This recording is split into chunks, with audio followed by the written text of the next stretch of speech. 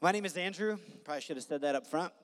I am the senior pastor here at Sanctuary, and it is my joy to start a new series with you. There's a life verse. I don't know if any of you have a life verse. I always think these things are sort of funny, like the idea of I have one verse. I get it. It means something really meaningful to you. I don't mean to be cynical at all.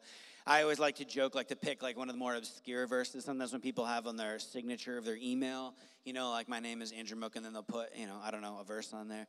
So I have a friend of mine who always puts this one passage. I think it's in Leviticus, and the verse is just, "Dear God, there's death in the pot." He's a bit well known, so it's funny when people ask him "Oh, well, I love that verse. I love that verse." And he's always like, "Yeah, cool. Look it up. People are trying to act like they know what it is. Our church kind of has a life verse.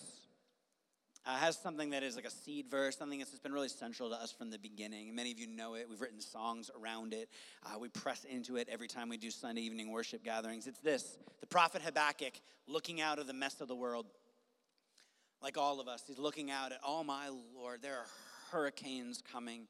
There's instability in our government. There is just brokenness in our media. There's hurt and pain and division in our homes and in our families and on our streets."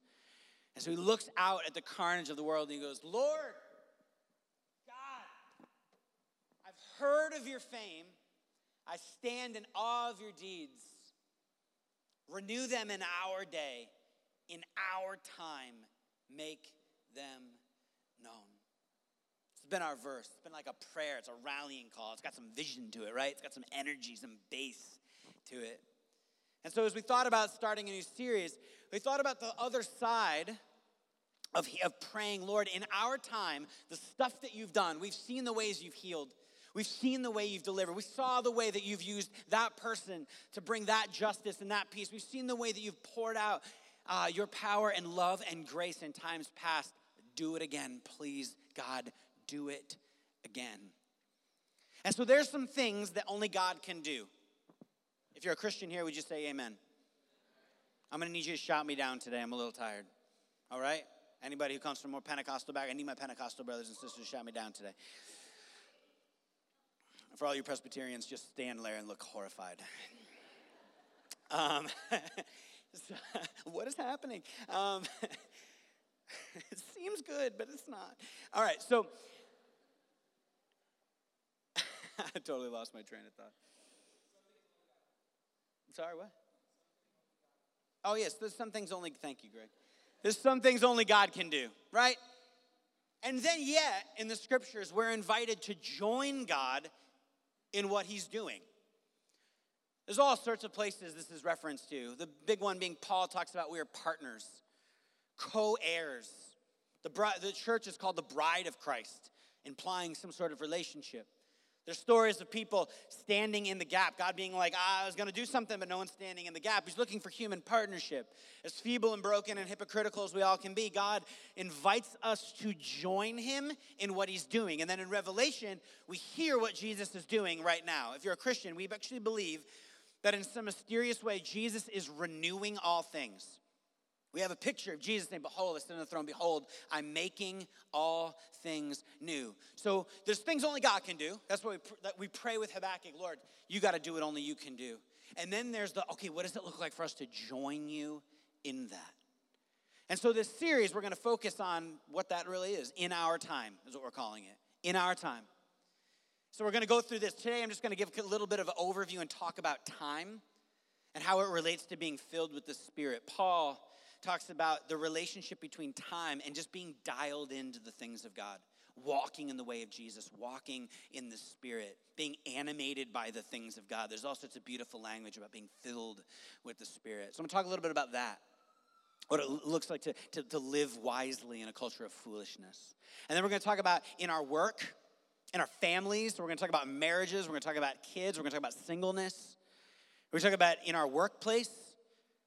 So what does it look like to have a really healthy, robust, this is like new material around just like what does it look like for us to live wisely in our work, in our craft, in the things that God's given us to do, and then in our streets. What does Christian unity and what it's supposed to look like? What is the gift we can give to a divided world in this year? Does that sound good? I'm fired up about it. I think it's going to be awesome. but I'm preaching, so of course I think it's going to be awesome. So, you be the judge. Today, Ephesians 5. And so all of this, we're going to be in Ephesians 4 and 5. The back half of Ephesians is where we're going to be parking this. Because I think Paul gives us insight for all these things in these passages.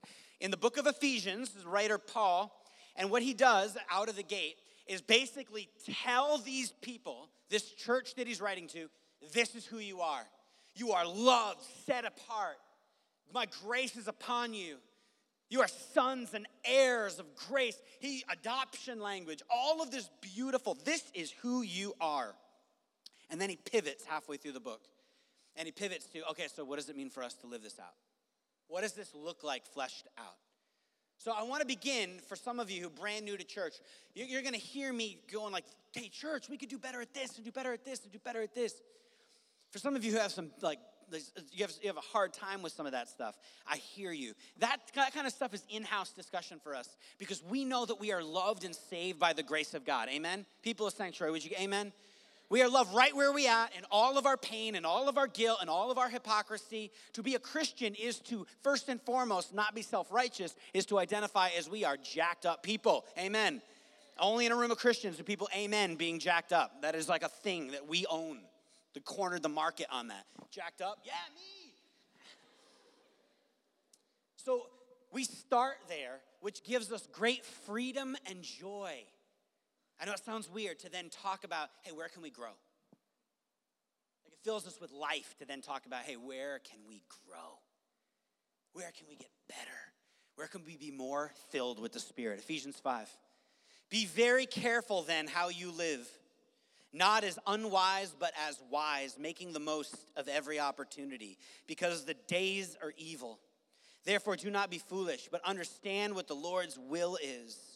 Do not get drunk on wine that leads to debauchery. Instead, be filled with the Holy Spirit, speaking to one another with psalms and hymns and songs from the Spirit.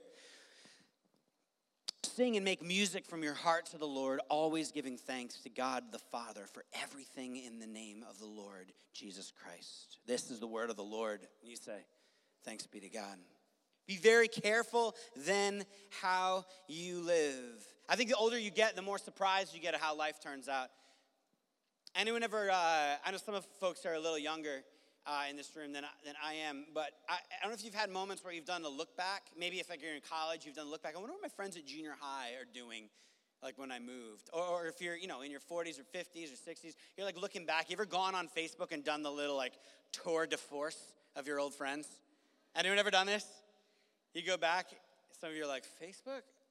Aren't we over that now? Right? Is that scary to think? Anyway, that's another thing. All right, time moves so fast. Yeah, so going back and I'm looking at where certain friends are that I knew in junior high and high school. And I'm looking back at some of these friends and I'm going, wow, that person who was an epic part of my spiritual journey has now like walked away from the church altogether. Or I have another friend of mine who God had just like done this amazing work in his life to rescue him out of this awful situation. I remember sitting with him at summer camp, hearing him vow, man, I'm never going back. Never going back. I looked him up online, and it turns out, just I could feel through comments, he's in prison.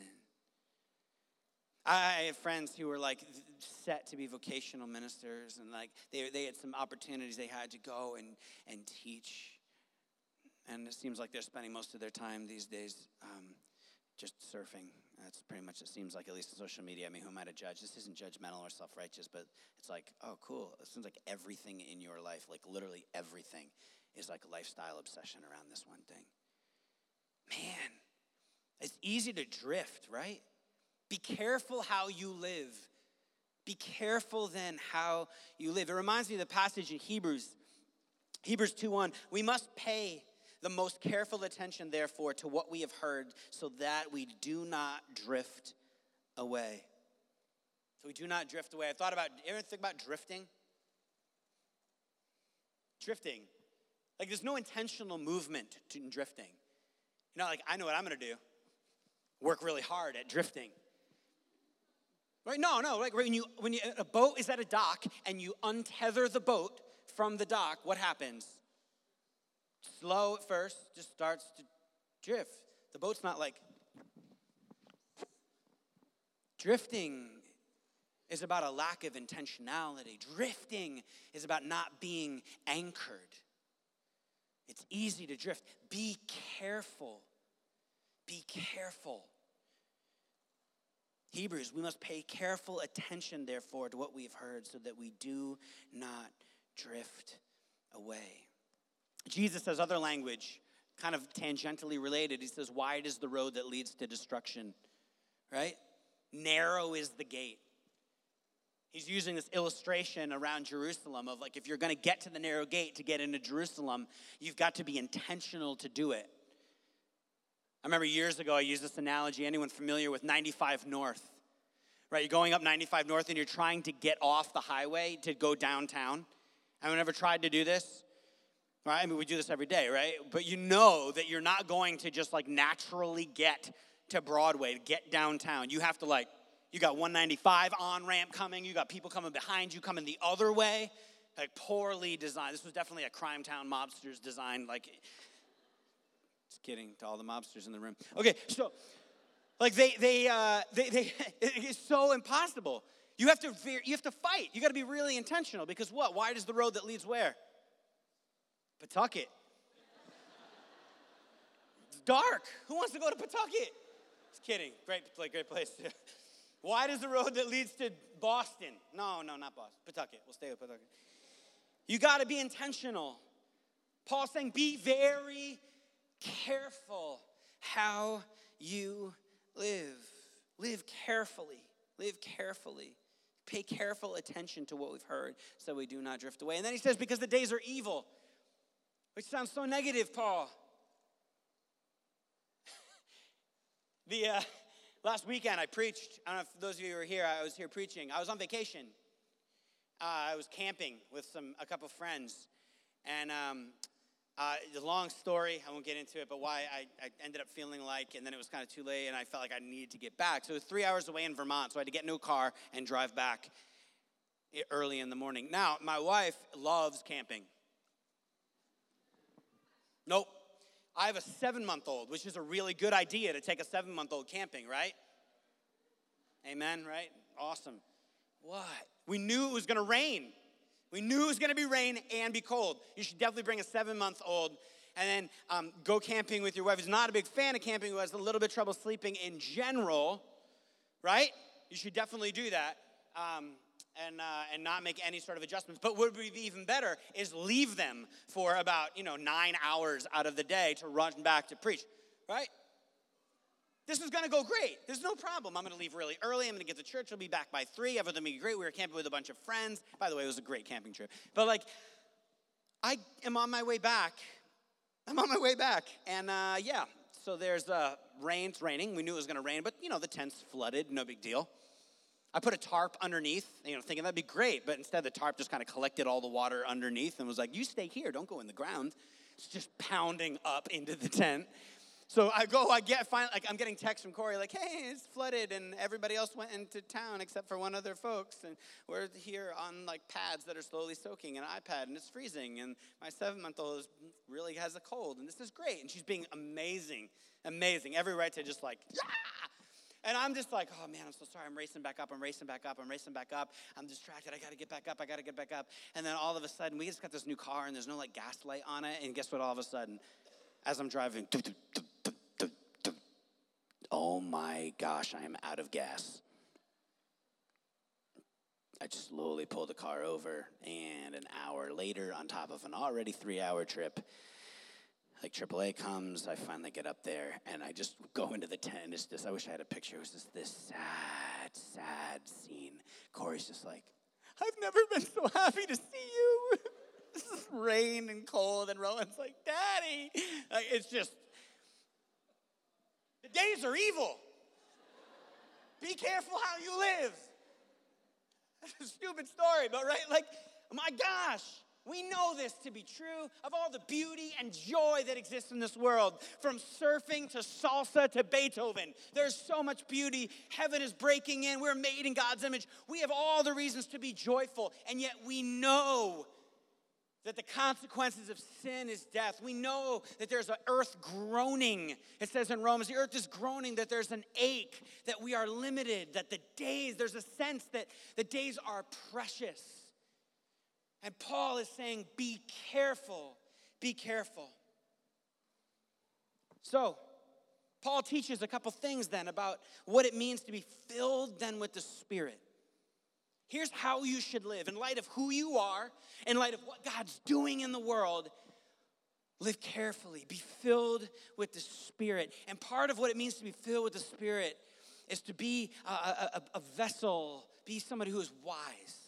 And he begins to talk about wisdom.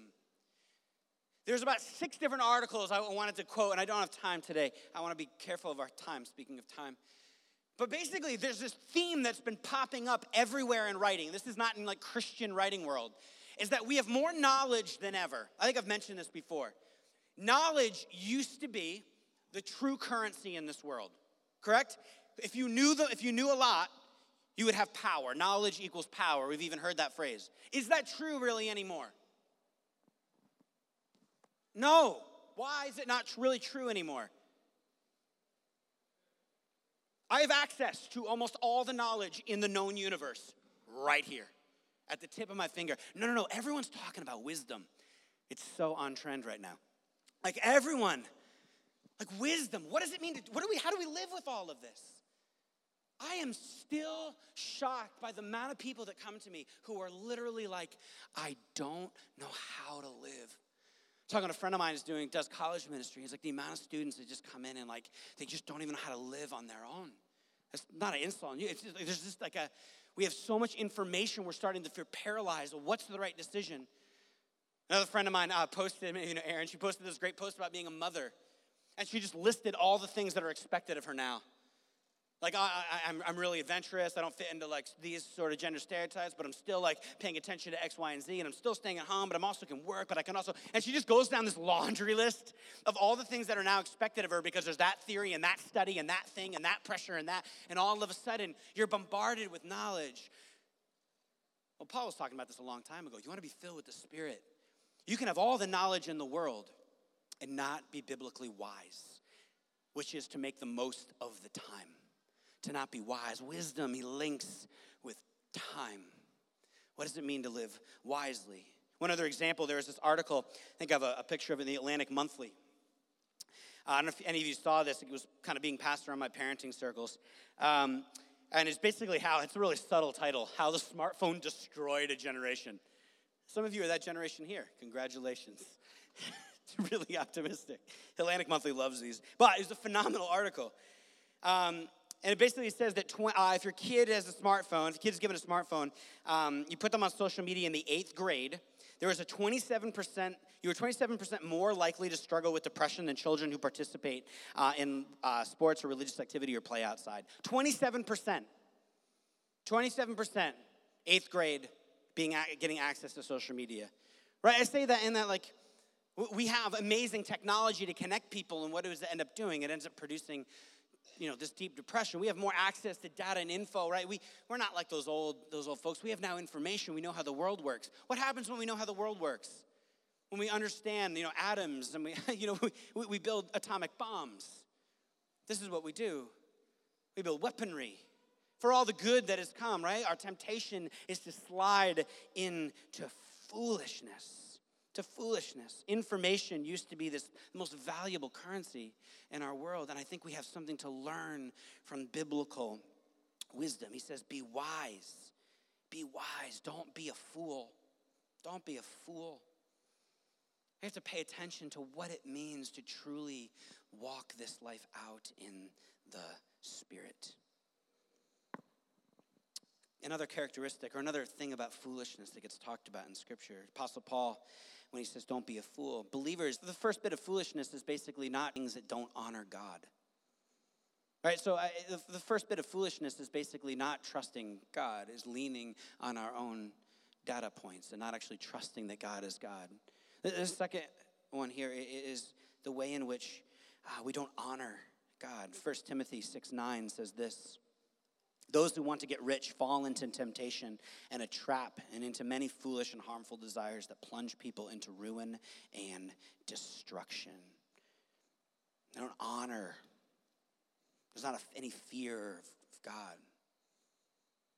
I don't know how many of you remember, probably not many. Jimmy Swaggart is this famous Christian preacher. Fell into adultery, embezzlement, all this stuff, went to jail. And as the story goes, there's somebody who went to go and visit him.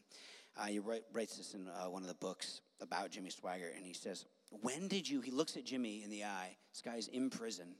He goes, when did you stop loving Jesus? Natural question, right? Like there must be some lack of love that caused you to do all of this mess. When did you stop being a Christian? Jimmy Swaggart goes, I never stopped loving Jesus. I've always loved Jesus. But here's what I did do. I stopped fearing God. I stopped fearing God for that in my heart. The scriptures say that it's a fool says that there is no God. That you can do whatever you want and God will just give you a blank pass. The scriptures are saying, don't be a fool, be wise. The fear of the Lord, it says, is the beginning of wisdom. Fools despise wisdom and instruction. The fear of the Lord is the beginning of wisdom. All who follow God's precepts have good understanding. Now this starts to get murky too. What does it mean to fear God? Look, the fear has the sense of awe and reverence and just recognition that you are not God. It begins there. And the reason the fear of God is the key to wisdom, and the reason that the more fueled you are by the Holy Spirit, the more you'll have reverence and honor for God, is because reverence, idiot, are the restraining factors that stop you from being an idiot. It is the revelation of the fear of God that makes you say, I'm not going to do that. It's a revelation that there are actually consequences. This is why Paul says things, don't keep on sinning so grace will increase. The grace and love of God should produce this holy fear and reverence. I've mentioned this before, and it's apropos. My dad's actually in the room. I can share this story again. But growing up for me, there was a deep-rooted sense. There was never a sense in my heart that I was not loved. And in fact, the desire to please my parents and please my father when I was healthy and thinking about things like that, was out of, my parents love me so much, why would I ever want to betray, kick against? There was a deep sense if there was any guilt or fear, it was a fear of not that I was going to lose love with them, but that I just wasn't living up to who they had told me that I was. And it was funny that the fear of, all my brothers and my sister all talk about fear of dad, right? We weren't ever worried that dad was going to freak out and scream at us. No, it was much worse than that. It was anyone have that? It was the look all of a sudden Andrew, we need to talk. Oh my God, I'm sorry. Right? My mom, God bless her, would be more demonstrative than that. You're all looking nervous about laughing because you know they're in the room. I didn't prepare any of that. You're all like, can I laugh? Is that funny? Right? There's this deep sense of oh man, I am so deeply loved. The grace of God is so much upon me. I knew that feeling. But it was I need to fear not just the consequences, but the reality when I break with who I was created to be. There's a reality of brokenness. What you reap, you will sow. What you reap, you will sow. Listen to this. Isaiah 33:5-6. I honestly believe this passage has the power and capacity to change your outlook on life. Isaiah 33:5-6. The Lord is exalted, for he dwells on high. He will fill Zion with his justice and righteousness. He will be the sure foundation for your times, a rich store of salvation and wisdom and knowledge. The fear of the Lord is the key to this treasure.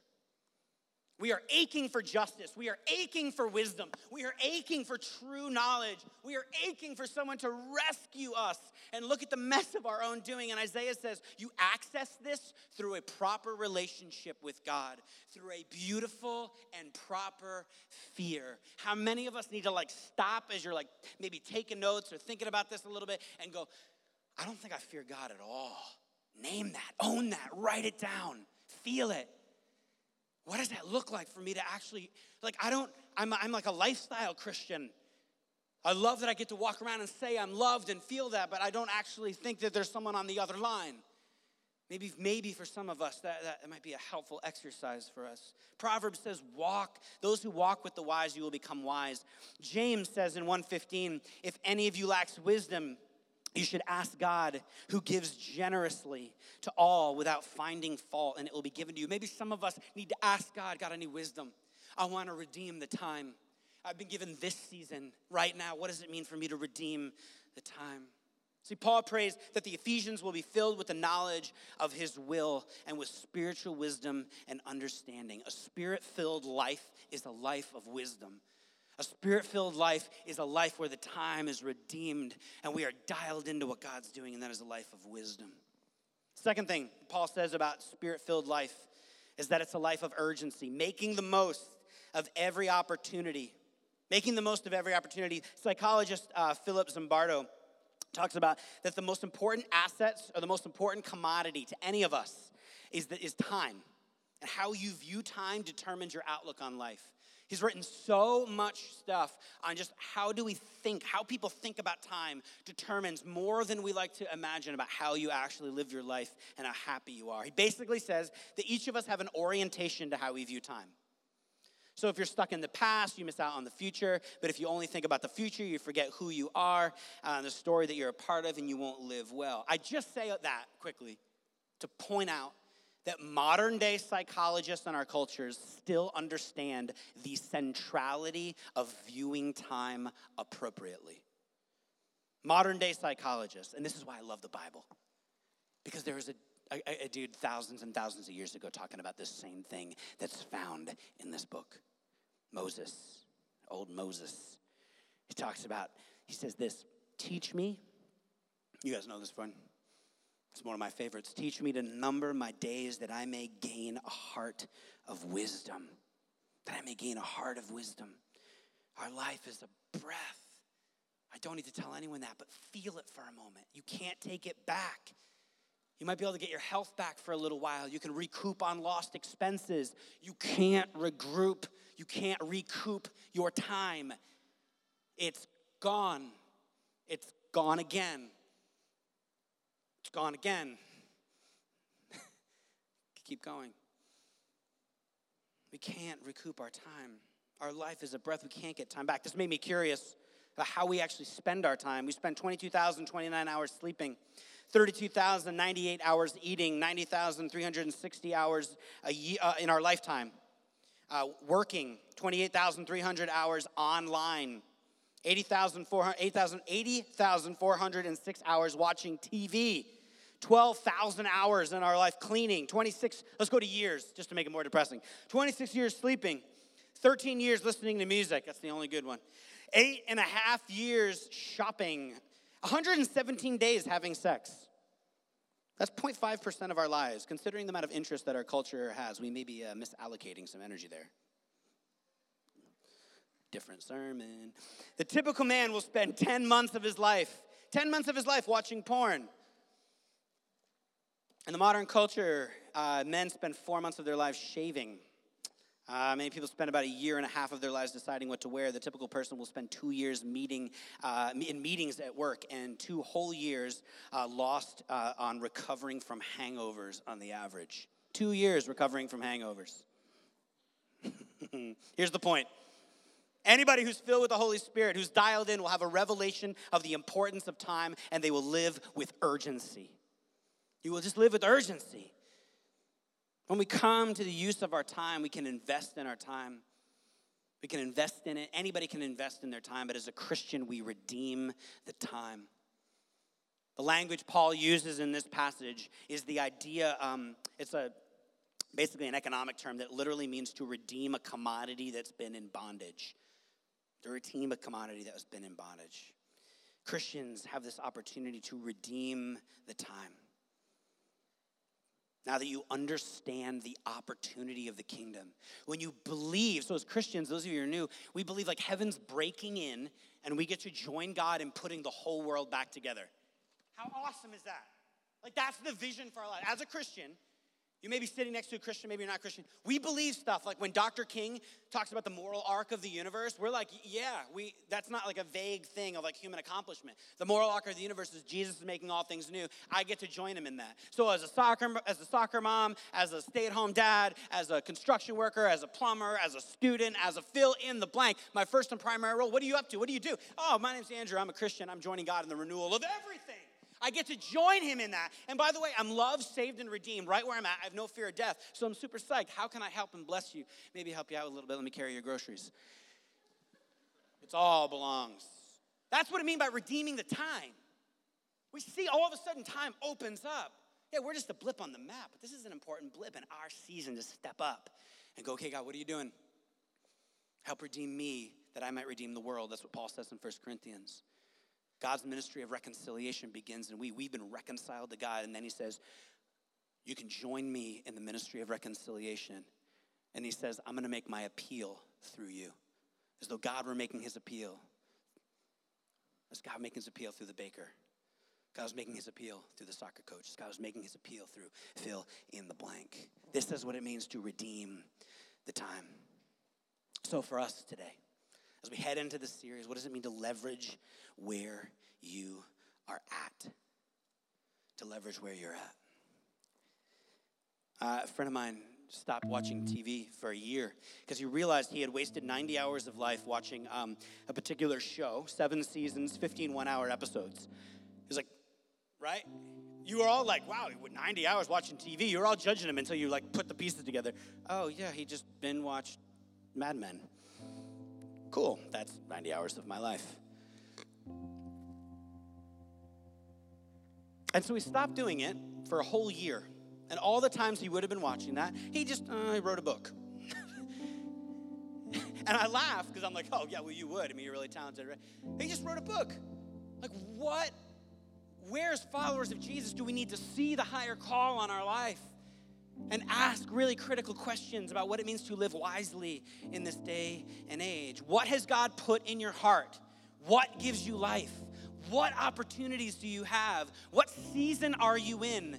How do you leverage where you're at to make a contribution to the kingdom of God? Jonathan Edwards talks about when he was 20, he wrote 70 resolutions by which he wanted to live his life. He says, and one of his resolutions was this resolve to never lose one moment of time, but to improve it in the most profitable way I can possibly imagine. To improve it in the way possibly imagine. Paul uses the word kairos.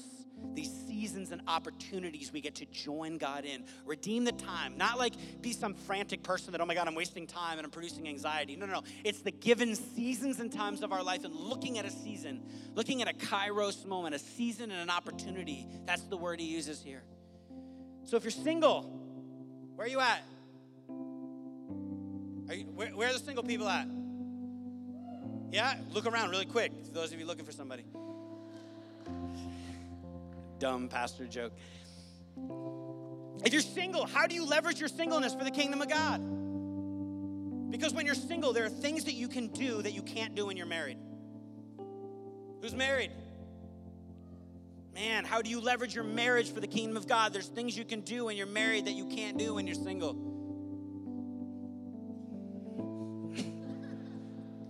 Other things too.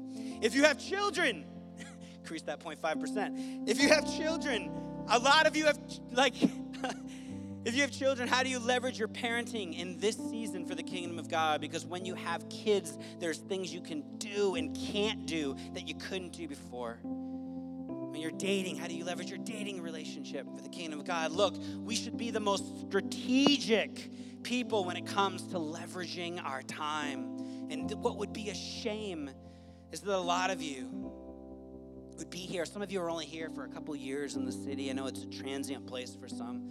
Is that you come here, you don't think critically at all about this season. Do you have a plan for your soul while you're here in Providence? Maybe you've been here for a long time. And this needs to be a reset as we go into what, feels kind of like a new year here in September. I just want to encourage you to bake into your thinking, what is your plan for spiritual formation? Redeem the time, see the opportunity, live with a sense of urgency of how you use your time. so much more I don't have time to get into. But don't get drunk on wine, but be filled with the Spirit. Right? This is not about an alcohol critique. There's so much context. It's not even directly related to how we think about drunkenness. The issue here, though, is what you basically allow yourself to submit to the alcohol. We're talking about like a glass of wine with like a nice tofu burger. We're talking about, right, like drunkenness. When you get drunkenness, you're literally submitting yourself to that, to being filled with that. It opens your eyes in a way that's going to help direct you. Being filled with the Spirit, being aware of time, being a Christian who goes in our time, in my time. This is about being filled with the Spirit. I'm going to continue to lean into wisdom, lean into spiritual disciplines, learn into the practice, and root and establish myself in God's love, begin to live with greater beauty and intentionality, that I might begin to find myself more and more filled with the Spirit. Right? To be filled with the Spirit, to be a person of great love and beauty. Great love and beauty and grace. Surrender is one thing we can do as we close. You can surrender. Being filled with the Holy Spirit is about cleansing your heart. It's about cleansing your heart. About cleansing your heart. We are filled by getting right what's wrong, by surrendering and knowing and trusting, by redeeming our routines. May we be hungry for more. May we be hungry for more. Spiritual life is a life of wisdom, a life of urgency. It's a life of fullness, and it's a life for you if you want it. Christ said, I come to give you life and life to the full. I'm not going to pretend to prescribe, here's the thing, but I know for many of us, first and foremost, it's about repentance and redeeming. So let's close our time. We're going to close singing this song. This is our benediction tonight. To sing in our time, in this place, remake and renew the world. Renew and remake the world. Lord, help us as we sing this to say, God, I want to join you in what you're doing. This song feels very epic, like the whole of the world, but bring it down into your heart and into your life, into your moments right now. Let's sing together. For many of you, if you just want to receive, you need to let this wash over you today. Some of you need prayer. There's going to be folks up here who would love to pray for you after we finish singing this song. Come and be prayed for. Some of you, there's some conviction that's welled up. There's a lack of fear that is just like a lack of true honor and fear of God that has just created this dissonance in your heart. For some of us today, you're like, this sounds like an amazing life, and today is a day that you want to say yes to Jesus. Come and be prayed for. There's folks who will be getting ready to go over there in a minute. If it's full, you can just sit in the front row and wait. And for the rest of us, as we sing, I'm going to pray for us. Lord, I pray in this moment, as we close, that your presence would just fall on us. That for many of us, for the first time, saying, God, I want to be filled with the Spirit. Help me figure out what it looks like now to do that. For some of us, we know routines that need to be redeemed, places we need to slow down, places we need to be more intentional with becoming the types of people that you, Lord, want to use in the world. And we do all of this knowing the great grace and love, Lord, of you. That we are loved by the God of the universe, that you have redeemed us. That on the cross, Lord, you took away the penalty and burden of sin. That in the resurrection, you have inaugurated a new way of living in the world. That heaven has begun to break in. Lord, may we be people who submit to your lordship, knowing that your grace and mercy is the thing that give us the energy and vision and clarity to take a hard look at our time. That we might repent and turn back to the people that you created us to be, and to take our time and redeem it and turn it back, Lord, to the time that it's supposed to be. God, I thank you for what you are going to do in advance through this season, through this series. In Jesus' name, everyone.